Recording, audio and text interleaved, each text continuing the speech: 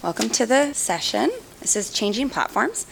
So we're going to talk about the move from traditional media to new media, which everybody up here has done.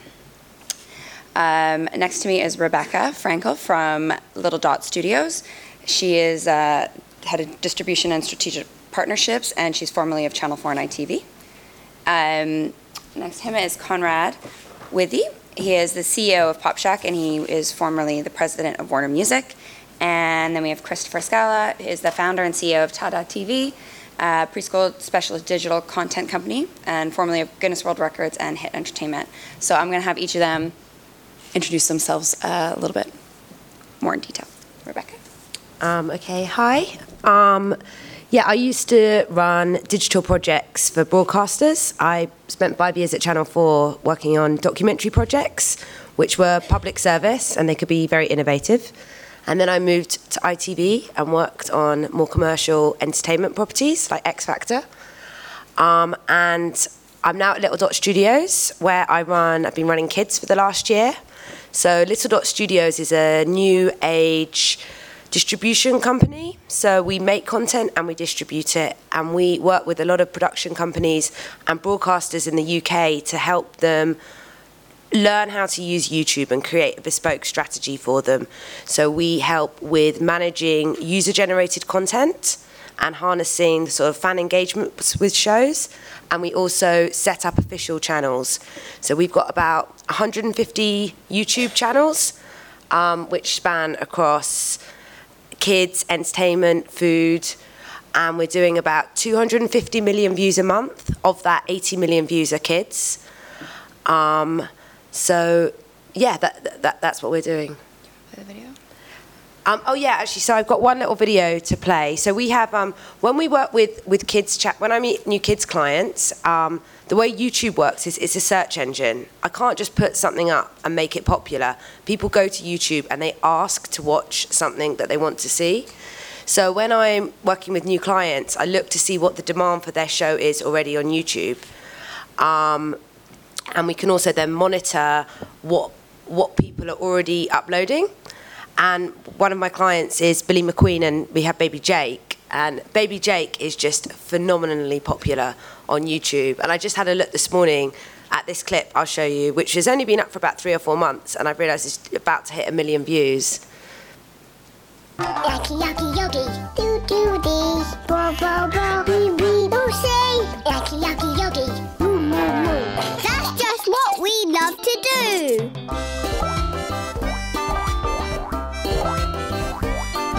Yucky, yucky, yogi with the hamster gnaw. Flappy, clappy, fight with nibbles, of course. So I just wanted to sort of play that as an example to show kind of how we work with content. So we see YouTube as an amazing marketing platform, and people are going onto YouTube to search for the Baby Jake song. So, why not provide it for people? It deepens their engagement with the brand, and it drives them to, kind of watch long form in other places. So we do little clips, and we do kind of compilations, and we do online exclusives. All right. So that's what we do. Conrad? Thank you very much. So my traditional background, as Stephanie said, I spent the last 8 years before starting Pop Shack, running a label at Warner's called Warner Music Entertainment, which was an international, very traditional record label. Before that, I've been in the film and television and home entertainment business for previous 12 years. So very traditional up until a year and a half ago. Pop Shack is a YouTube multi-channel network focused on music, unsurprisingly, and a teen audience, as Stephanie calls them, screenagers. It's largely, I would say, well, officially it's 13 to 24s. I think really most of them are faking their accounts. It's probably as low as 9 to 16 is our core.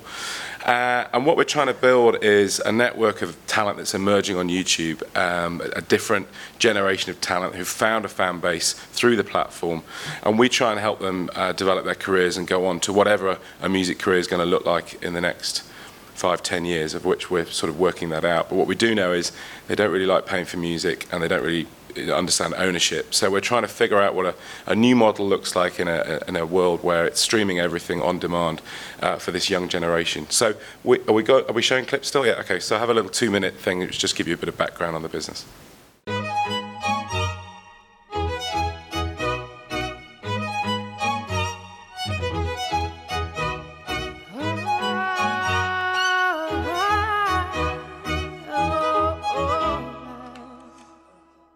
We're 1,000 miles from comfort. We have traveled land and sea.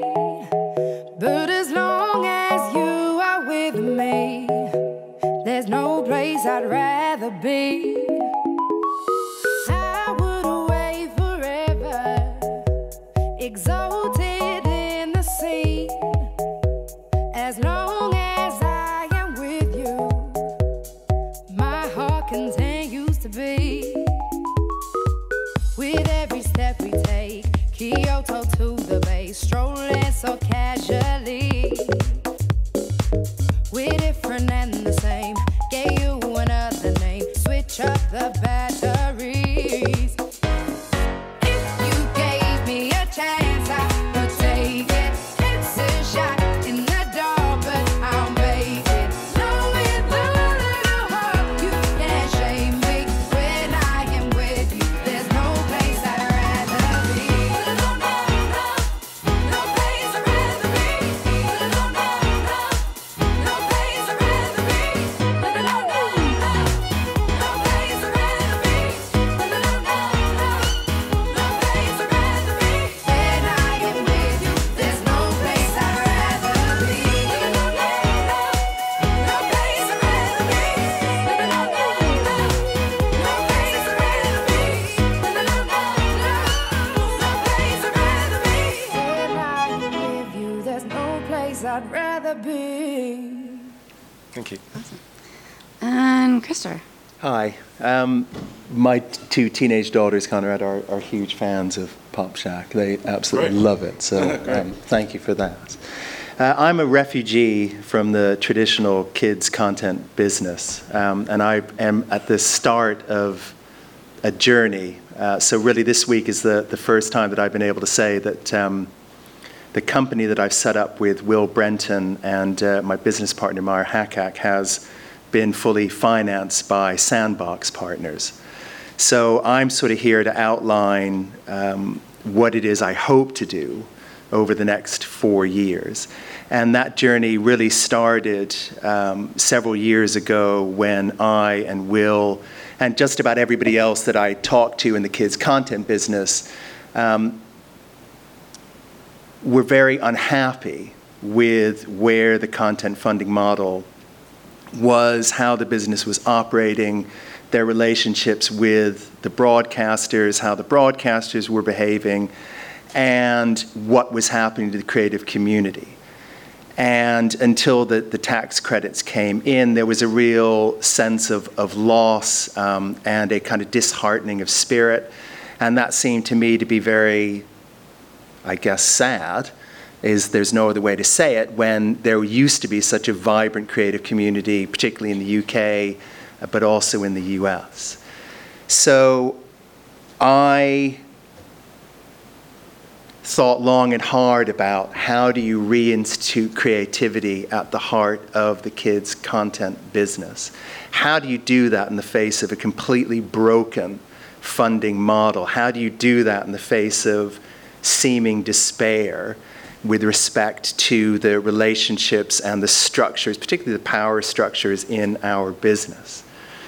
And I decided that there had to be a way through. I didn't know what that way through was. And then I got a call from Will one day.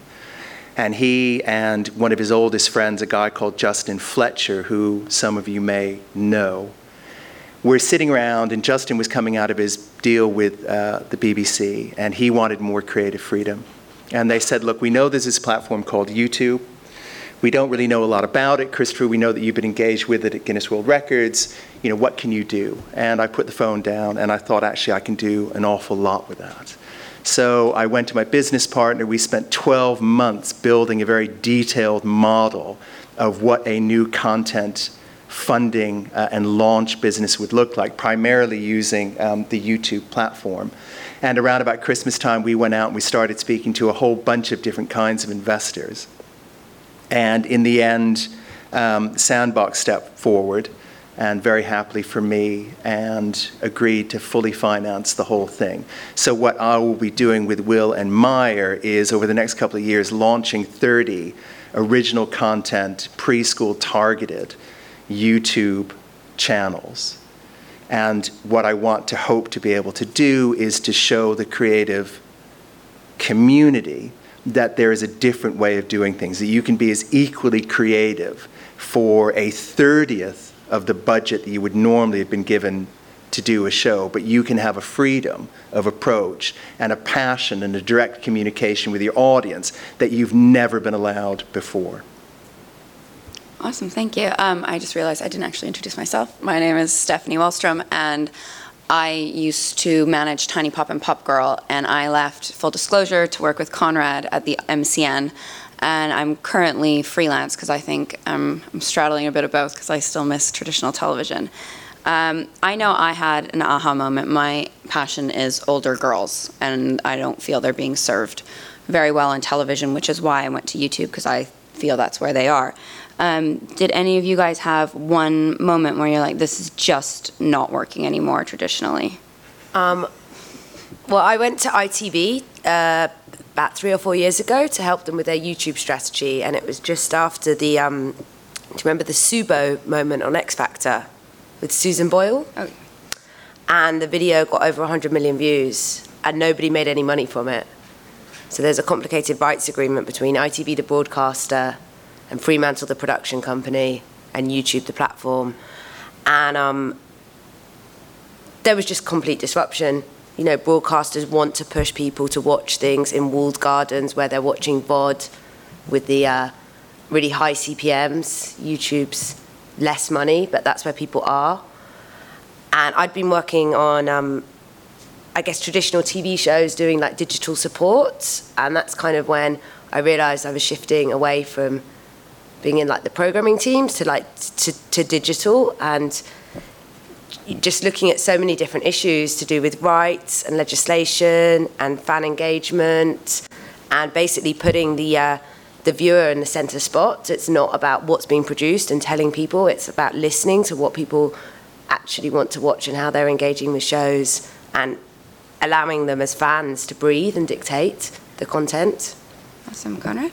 Yeah, there was definitely a clear moment, or a few moments, when in my last year at Warner, we would have people presenting talent to us constantly, as you'd imagine, for record deals, and increasingly people were coming in with talent they'd discovered on YouTube who had 300,000-400,000 subscribers. They would nearly always have about 10 times the fan base of the major label talent we'd already signed and were trying to find fans for. So there was this kind of weird thing that people would come with this ready-made fan base, but you'd look at them as a label and you'd say, well, they're not actually particularly good at singing, and they don't write songs, and they don't look great. And all the kind of sort of box ticking that we used to do in terms of, well, who are we going to sign, didn't really fit, and yet, so these guys were being, we were passing routinely on this talent, and it just struck me as insane that, we probably turned away 2-3 million subscribers worth of music fans. It just seemed all wrong. But I did, I knew for sure they weren't going to fit into Warner, and they probably weren't fitting into Universal or Sony either. So this was a neglected group of artists, and it just became apparent there needed to be a different kind of business. We needed to work out a model that wasn't about selling albums, which was still and still is the focus of those labels, or trying to get people to consume albums on a different platform in a different way, but it's still the sort of same end goal. So what did that new model look like? So that was, it's taken a while to figure that out, and we still are, but there was definitely that moment of, okay, it's not going to happen here, so better step out. And I was laughing when you asked the question because, I think I've died of 1,000 cuts over the last 15 years in struggling in the kids' content business. And I'm particularly talking about relationships with broadcasters. And if there are broadcasters out there I am likely to offend you from this point on for about the next 5 minutes, and I apologize. But there's nothing I can do about it. So in one 24-hour period, I was sitting at Guinness World Records, and I was dealing with a major U.S. kids dedicated broadcaster who had asked us to take Officially Amazing off the market, subject to agreeing the acquisition price and subject to a U.S. audience testing. We'd agreed the price. We'd taken it off the market. They'd done U.S. testing. The testing we knew had gone through the roof. And that morning, I got a call from my distribution partner to say that they were reneging on the deal for no reason whatsoever other than that they could. And as it turned out, there was an internal dispute going on within that broadcaster, and we were sacrificed so that somebody could make a political point against somebody else. That same day, I received an email from the only major British kids broadcaster to say that if we did not finance the third show of Officially Amazing, that they would stop broadcasting it. Now, we were finance partners in that scenario, and I was told in this email that I had to be grateful for the fact that the then commissioning editor was supporting the show. So I looked at this email, and I thought, this is completely wrong. The situation with the U.S. broadcaster I found to be utterly unethical, but utterly typical of the way that a lot of them behave. And then in the relationship that I was dealing with in terms of this email, the idea that a commissioning editor who had been given the show on arriving into their job should be described to me as being supportive and by their good graces, allowing what was a hugely successful show for this broadcaster. I'd had enough. I guess I am slightly emotionally unstable. I feel things very deeply. I get upset at stupidity, particularly my own, but particularly other people's. And I found those two situations brought to a head. And at that point, I think emotionally, I took a decision in my head that I would, if I could, I would never have anything to do with a broadcaster again. That I would somehow create a life for myself doing kids content where if I could cut out the broadcasters, I would make it my mission in life to do so. And I say this publicly, and I know I will pay a price for saying it publicly. I have not met a single producer of kids content over the last 15 years who does not feel the same way.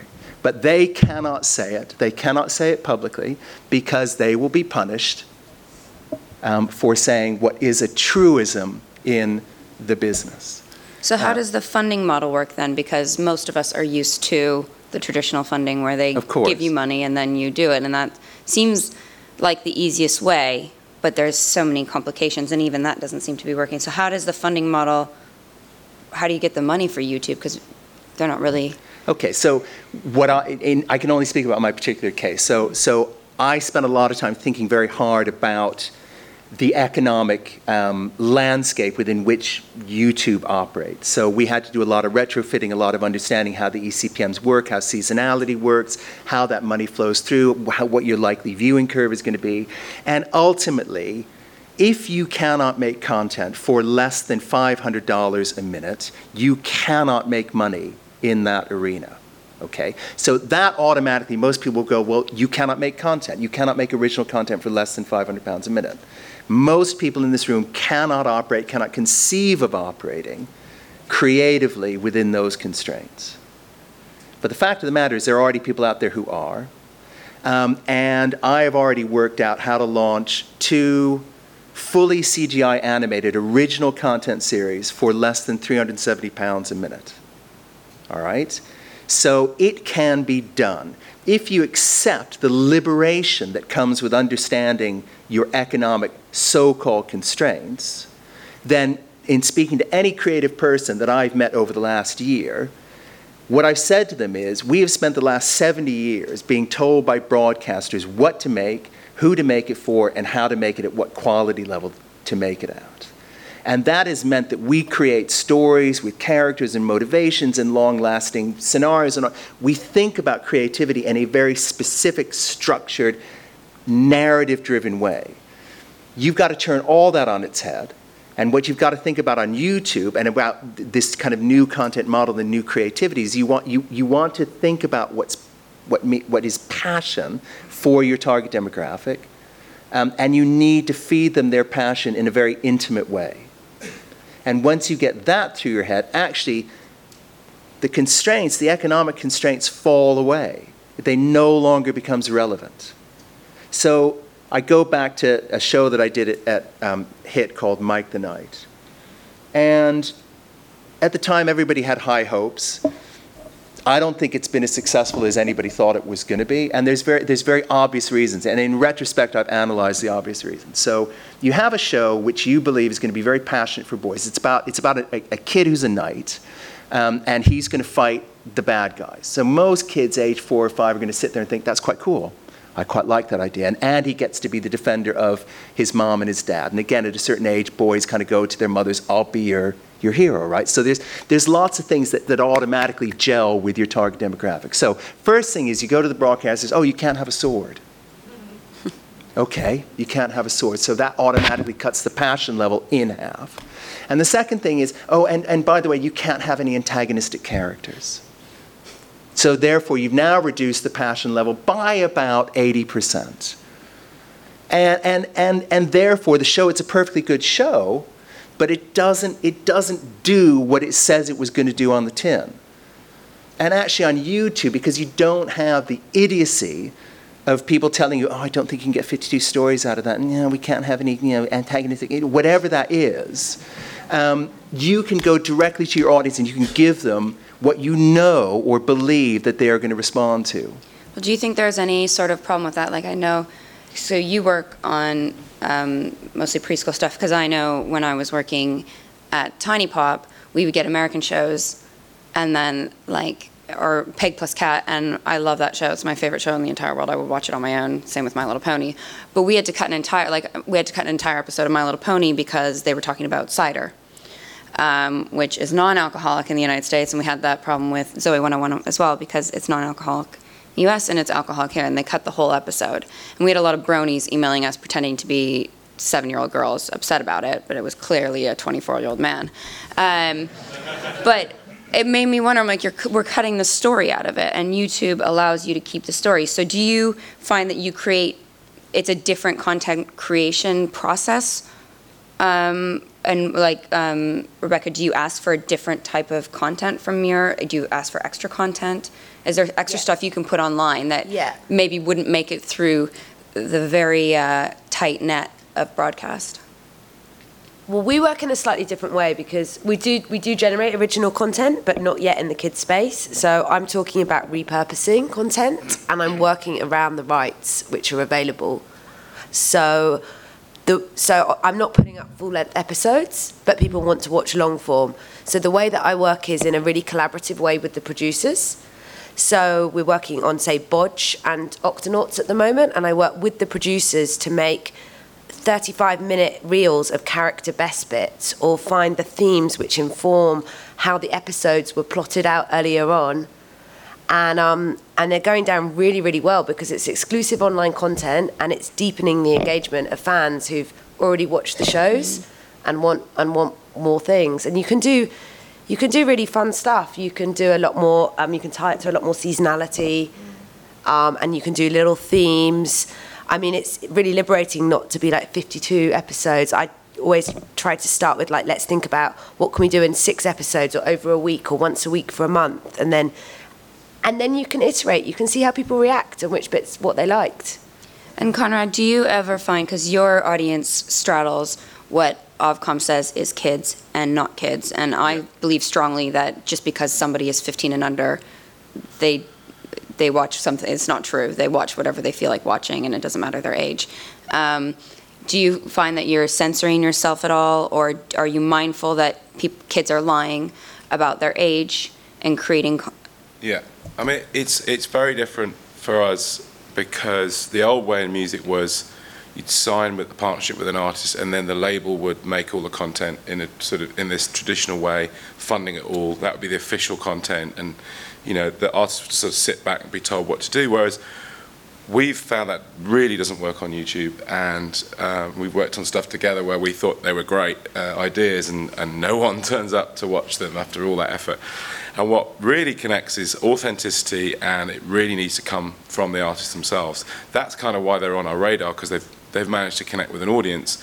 So the idea that we would then step in and change that and tell them, oh no, now you're working with grown-ups, we're going to re-educate you on what really works, that really has to stop. So that we do need to be mindful of what they're doing, but we need to let them continue to be creative and continue to drive their own channel. That's their, they own the media platform that they're building. And we need to let them keep discovering the audience. And as you were saying about iterating and watching what works and doing more of that, they are making stuff. I mean, it's slightly different. It's not animation, but they're making stuff basically for free, because they've all got an iPhone and they've all got a laptop. So the barriers to entry are gone. So now it's just about almost quite an analytical approach to this. What are people watching and when? What are they sharing? Why did they like that? What comments did they leave? So the censoring seems to come from within the community. And people will do things that aren't clear mistakes and maybe offend people, and they quite quickly find out that was a bad move, and they'll lose subscribers, or they'll have bad comments, and they'll stop that. So it's a constantly evolving thing, and every single channel is completely different. We have 150 artists now, and they've all got different approaches, and they all work for different reasons. So yeah, it's quite a fascinating process, and all of what we thought we knew before, we have to leave at the door when you go in. And one of the biggest problems, so when Conrad and I worked together, we'd make this amazing content, and the problem was because they're essentially teenagers, they're like, yeah, I'll do it, and then they don't do it. And then I immediately called my mom. I'm like, I'm so sorry for being a jerk for like most of my life, because you realize that they work on their own schedule and they're going to do what they want to do when they want to do it. And you can advise them, but at the end of the day, if you make them do anything, it's very obvious, and it really comes off as inauthentic. So what you have to do is try to pry them to get to where you want to go and make it seem like it was their idea, because at the end of the day, it has to be theirs. But we would make great content on these big channels, and nobody would watch it. Do you guys have any marketing tips? Because YouTube was saying to us, most videos get under 10,000 views, and it's actually, you see these big creators and these big numbers, and that's a very, very, very small percentage of the stuff that's actually on YouTube. And they talk about advertising and social, and it's a really 360 thing. So can you guys talk about how you help people watch it, or do you just rely on search? It depends what space you're in. So, I mean, last year I looked after a lot of very big female lifestyle vloggers. And we had an original content channel called Daily Mix, 500,000 subscribers. It was one of YouTube's original commissions. And you'd labour and make these amazing pieces of content, and then you'd do a film with Tanya Burr or Zoella in, and it would just, get... So there's a bit of a thing in YouTube production where if you pay for talent, you get views. And there's some complicated maths that go on about how much their fees are, and whether you would make that back by the fact that you would be getting 10 or 100 times more views. In the kids space, with what I'm working on, it's tricky because it's preschool, so who's looking? It's the parents, really. And so we pay a lot of attention to YouTube's algorithm, and it's search, and search is title. And then people come to watch something, and then they tend to watch something else, and recommended video is much more related to tags. So you don't do any like traditional spot advertising or the YouTube ads or anything like that? We do some YouTube ads. We've got a kids aggregate channel called Wiz, and we did a bit of a campaign to launch that, marketing specific shows that we had on it. And it was really good to get people in, and then we got them in, and then they liked the content and watched more. So they stayed, because is it worth, because I know that it's a bit complicated to find out how much you're actually going to spend on that, because it's about views and... It's quite complicated. But what we found was for every view that we kind of bought through an ad campaign, people stayed to watch 2 or 3 more videos. So actually we could divide the ad spend by 2 or 3. But it's like a complicated art and science with real-time bidding and... And Conrad, do you find your... Yeah, I mean, our channels now, I think, get something like 50 million views a month across them, and we and the artists have never spent any money on marketing them. It's all entirely been through the search. And so I think there's two approaches we have to it. One is there are 10 fundamentals that we've learned from YouTube and we've applied to the music entertainment space. And they're really useful in terms of making content that's likely to be found.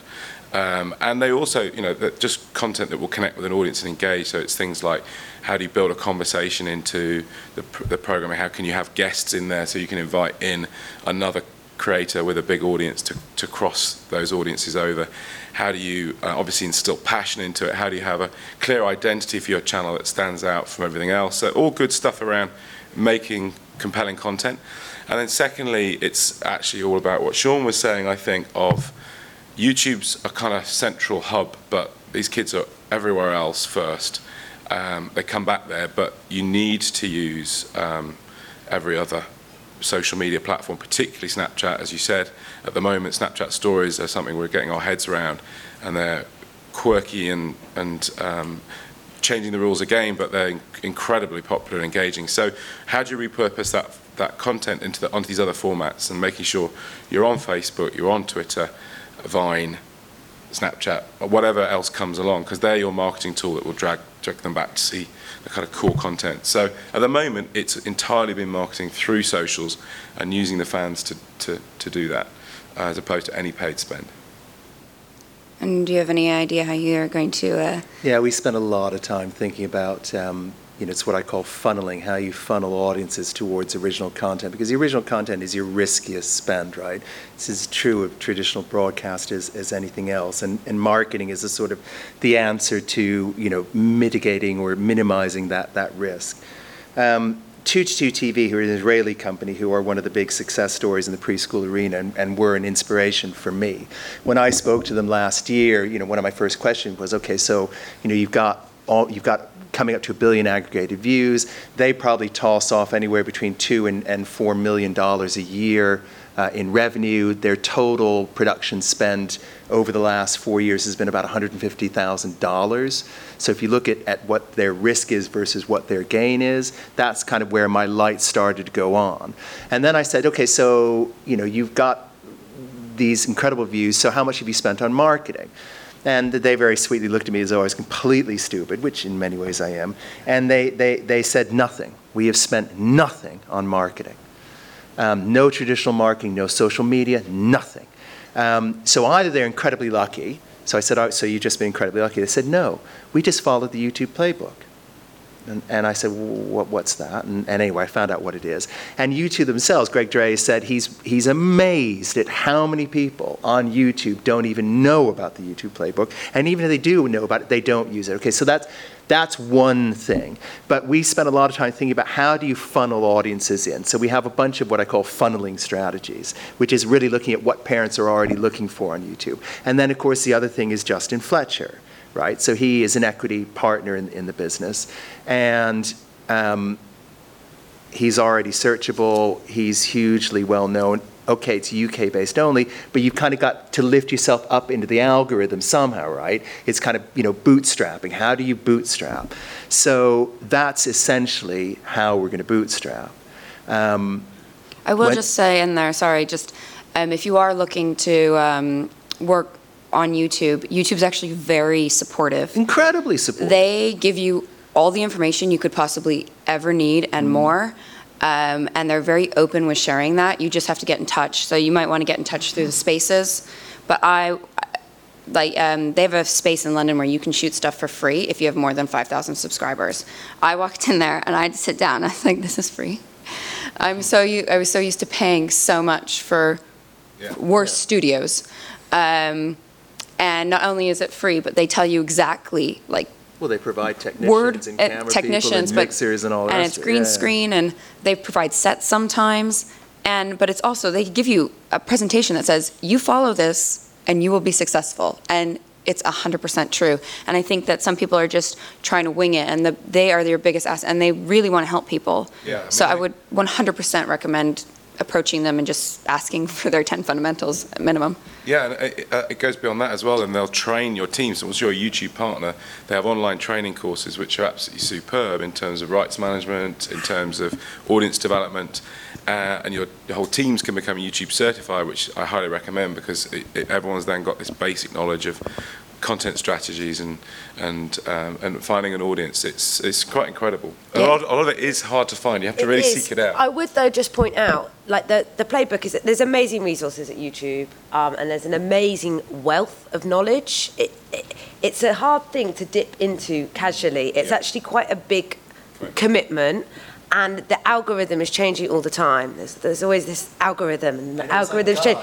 They always talk about the algorithm as though it's Allah. It's kind of sitting there. Yeah, I mean, the way that I see my job is I'm in touch with YouTube on a daily/weekly basis, and we're hearing what the algorithm's doing, and then we're feeding this back to the client, and then tweaking what we're doing, which is interacting with the algorithm. So YouTube takes a lot of time to get your head around, and especially if you've got complex rights management issues, you need to make a decision about whether you really want to be very, very fully committed to doing it, or whether it is better to outsource, because it's like all social platforms. Don't do it casually. Don't have a Facebook page and post once a week if you feel like it. Either engage properly or don't do it. And that's actually very true, because a lot of people will post something on YouTube and say, oh, it didn't work.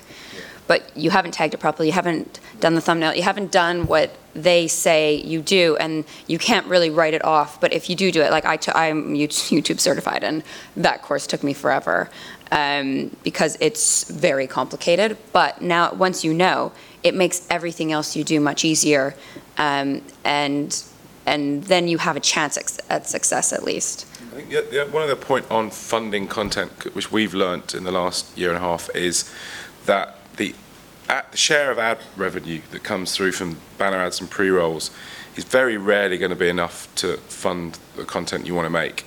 In music, it's particularly hard, because you're usually sharing any of that revenue with someone who's written a song, or there's other rights owners. So I think one fundamental thing as well is to start working out how you're going to connect with brands and advertisers who will get involved in your content and be a sponsor of it, or weaved in through product placement, or some other way that a brand can be part of it. They're all really desperate to get onto YouTube and work out how they're going to connect with a young audience on there. And it's really complicated for them, because they're used to just buying ads on traditional broadcasters. It's all the same pain that people are feeling from working with broadcasters. Advertisers are also feeling around how they find the audience. So we've been really encouraged by the conversations with agencies, and they're very, I think, enthusiastic to try and find partners, and they will fund content increasingly. So, but it's another commitment has to be made to having a sales team who will meet with them. And you can also refigure how you see it, because I think a lot of people jump into YouTube and they're like, oh wow, I could make loads of money from the ads to fund my content, and then they realise that there's quite complicated models in place. But if you reshift your mind about what YouTube is, it's the biggest video search engine in the world. It's your best marketing device. And so when you're talking about, oh, not spending anything on marketing, well, actually, the production and distribution costs, that is your marketing costs. So I think in this fragmented world where people have got new broadcasters, if you're building a really deep engagement with your fans on YouTube and you've got all of these subscribers, like you're saying, oh, this person's so attractive, they've got 100,000 subscribers. I wouldn't be surprised if in the future Netflix or Hulu are like, oh, you've got an established brand, you've got this many engaged fans, okay, I'm going to give you this much money because I know you can make the content and I know you're going to bring the audience to it. I really hope to get to a stage where if that ever happens, I can happily say to them, I don't need it, thank you very much, go away. Oh, that would be lovely. Because ultimately, if you've built something very successful on YouTube, you're actually aggregating viewers in numbers that no broadcaster has ever been able to dream of. You do, but just to... YouTube is in a very privileged position at the moment because it's its own player. It sets all its own rules. Yeah. So I don't think we'll get into a big conversation about money at the moment. Yeah. But one of the things which I think YouTube is really good for is build everyone. Yeah. Everyone come. I'm going to make some money out of everyone. Yeah. And then later down the line, you can use YouTube as a great tool to drive people to buy your DVD. Oh, no, absolutely. There's absolutely that. That was the thing. Our business model is predicated on the fact that we don't have to barter any rights to get our content out there. So that if it is successful, and I don't mean to be flippant about a broadcaster approaching us at a later stage, if that should ever happen. The point is that if you understand the economic landscape, you cut your cloth accordingly.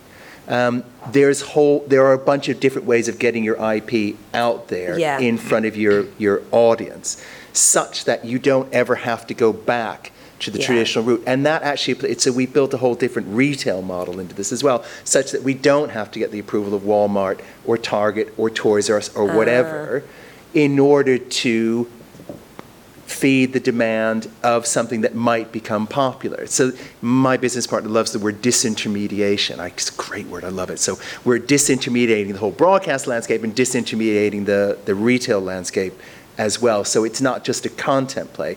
It's about actually creating IP and getting it directly to consumer Yeah. across a whole range of different ancillary exploitation platforms. So, yeah, we're almost out of time. I just wanted to see if anybody had any questions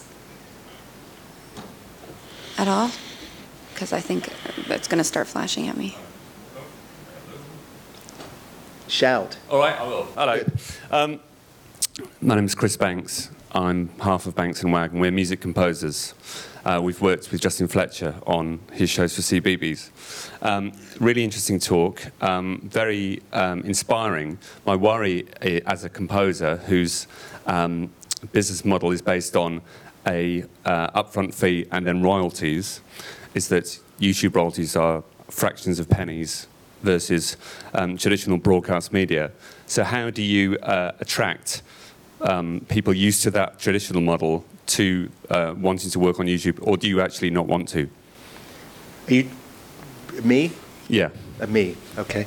Well, we're working with several different music composers, so yes, I think you need 1 million views to get £200 worth of, performance rights? Yeah, right. So that's kind of how that works. And you're right, it's not a lot of money, but music is very important, particularly in preschool content. So part of my every channel budget, actually has a relatively decent fee for the composer. And then the performance rights royalty is split 50-50. And when you get to the kind of the 2-to-2 levels of exploitation, of viewing, aggregate viewing, actually that revenue stream is pretty decent. So I guess as a music composer, you can't just have one client who works solely on YouTube. You're going to have to mix up your clients a little bit. I can't say that I can replace for you as a music composer your other traditional clients. I can't. And I'm not pretending that I can. I suppose I'm more addressed towards the show creatives in the sense that what I hope to be able to offer them is a way of working whereby they can retain much more control over their creativity and talk more directly to their audience without having somebody who has absolutely no experience telling them what they can or can't do. All right, the light's blinking at me. I don't have any more time for questions at all, do I? One more question. All right, let's go to the back, maybe. Hi, thank you. One of the most interesting presentations of the whole conference. I just wanted to ask you, you're all talking about YouTube, and is there any potential for YouTube to become rather too powerful because that's your main source for getting out there? I mean, you ditch the broadcasters as your gatekeepers, and then you become quite dependent on a very large US organisation. I mean, they're being really helpful right now, but are there any downsides to that? Well, the internet, the promise of the internet was this wholly democratic world where everybody could do anything, whatever they wanted to, whoever they wanted to, right? It's bullshit. And very, very quickly what has emerged are these monolithic entities, right? Because they have gathered up network advantages. It's a very well understood theoretical thing. It's very, very true. So, you have Google, YouTube, you have Amazon, you have Apple, and I can't remember a handful of Facebook, which may or may not survive. So yes, these are monoliths, right? With YouTube, I would welcome a major competitor to YouTube because you'll find that the advertising rates will change and they will have to change their share of the advertising revenue. But in the meantime, the issue of the content funding model was there had to be an alternative to the broadcast whereby you could aggregate audiences in sufficient numbers such that it would attract the advertisers. Because ultimately, we only make content because the advertisers allow us to. They fund the content outside of public service broadcasting, right? So I will deal with whoever at the moment has aggregated the audiences. Right now that's YouTube. If in the future it's somebody else, I'll go fucking work with them. I don't care, really. And the thing about YouTube is all they do is provide the platform. Yeah, I was going to say that actually YouTube is not heavy-handed at all. They'll let you do whatever you want, and that's what's very nice. And they're very clear about that. Completely, yeah. They are not editorial. Yeah. They are just providing a platform that you put your stuff on, and then all of it is up to you. Yeah, and I think you do need to reach, it's a marketing platform. People are already, if you're making stuff, putting it up there, or it's just providing an avenue for you to put your stuff up. And I think you need to look at the advertising revenue as this incremental revenue at the moment, although it is changing with like Google Preferreds. They're creating new ways to monetize premium content at better rates. But I think you do need to be careful not to evangelize and stay platform agnostic. Yeah. And you respond to where your audience is. We made a show for YouTube that hit a sort of 20 to 35-year-old female audience. It was about well-being. And I run syndication as well. And I work with AOL On, which is a distribution network for publishers. And it sat much better there because it had an older female-skewed audience. So you... Yeah. I think it's absolutely inevitable. Someone will come and challenge. It seems impossible right now, but someone will come and challenge. Every 5 years, it changed completely. They're already being competed. I mean, Vessel's launched and is causing them a lot of problems, attracting over their premium talent and windowing it on Vessel and paying quite significant amounts of money to bring that talent over. Something else will come up. Vimeo's trying to do more quality experience. So, you're right. It's about owning the IP, having the relationship with the talent, and then you move wherever it goes. All right, everybody's waving at me. I gotta stop. Thank you so much for coming. I think I'm supposed to, yeah, basically they just want you to leave.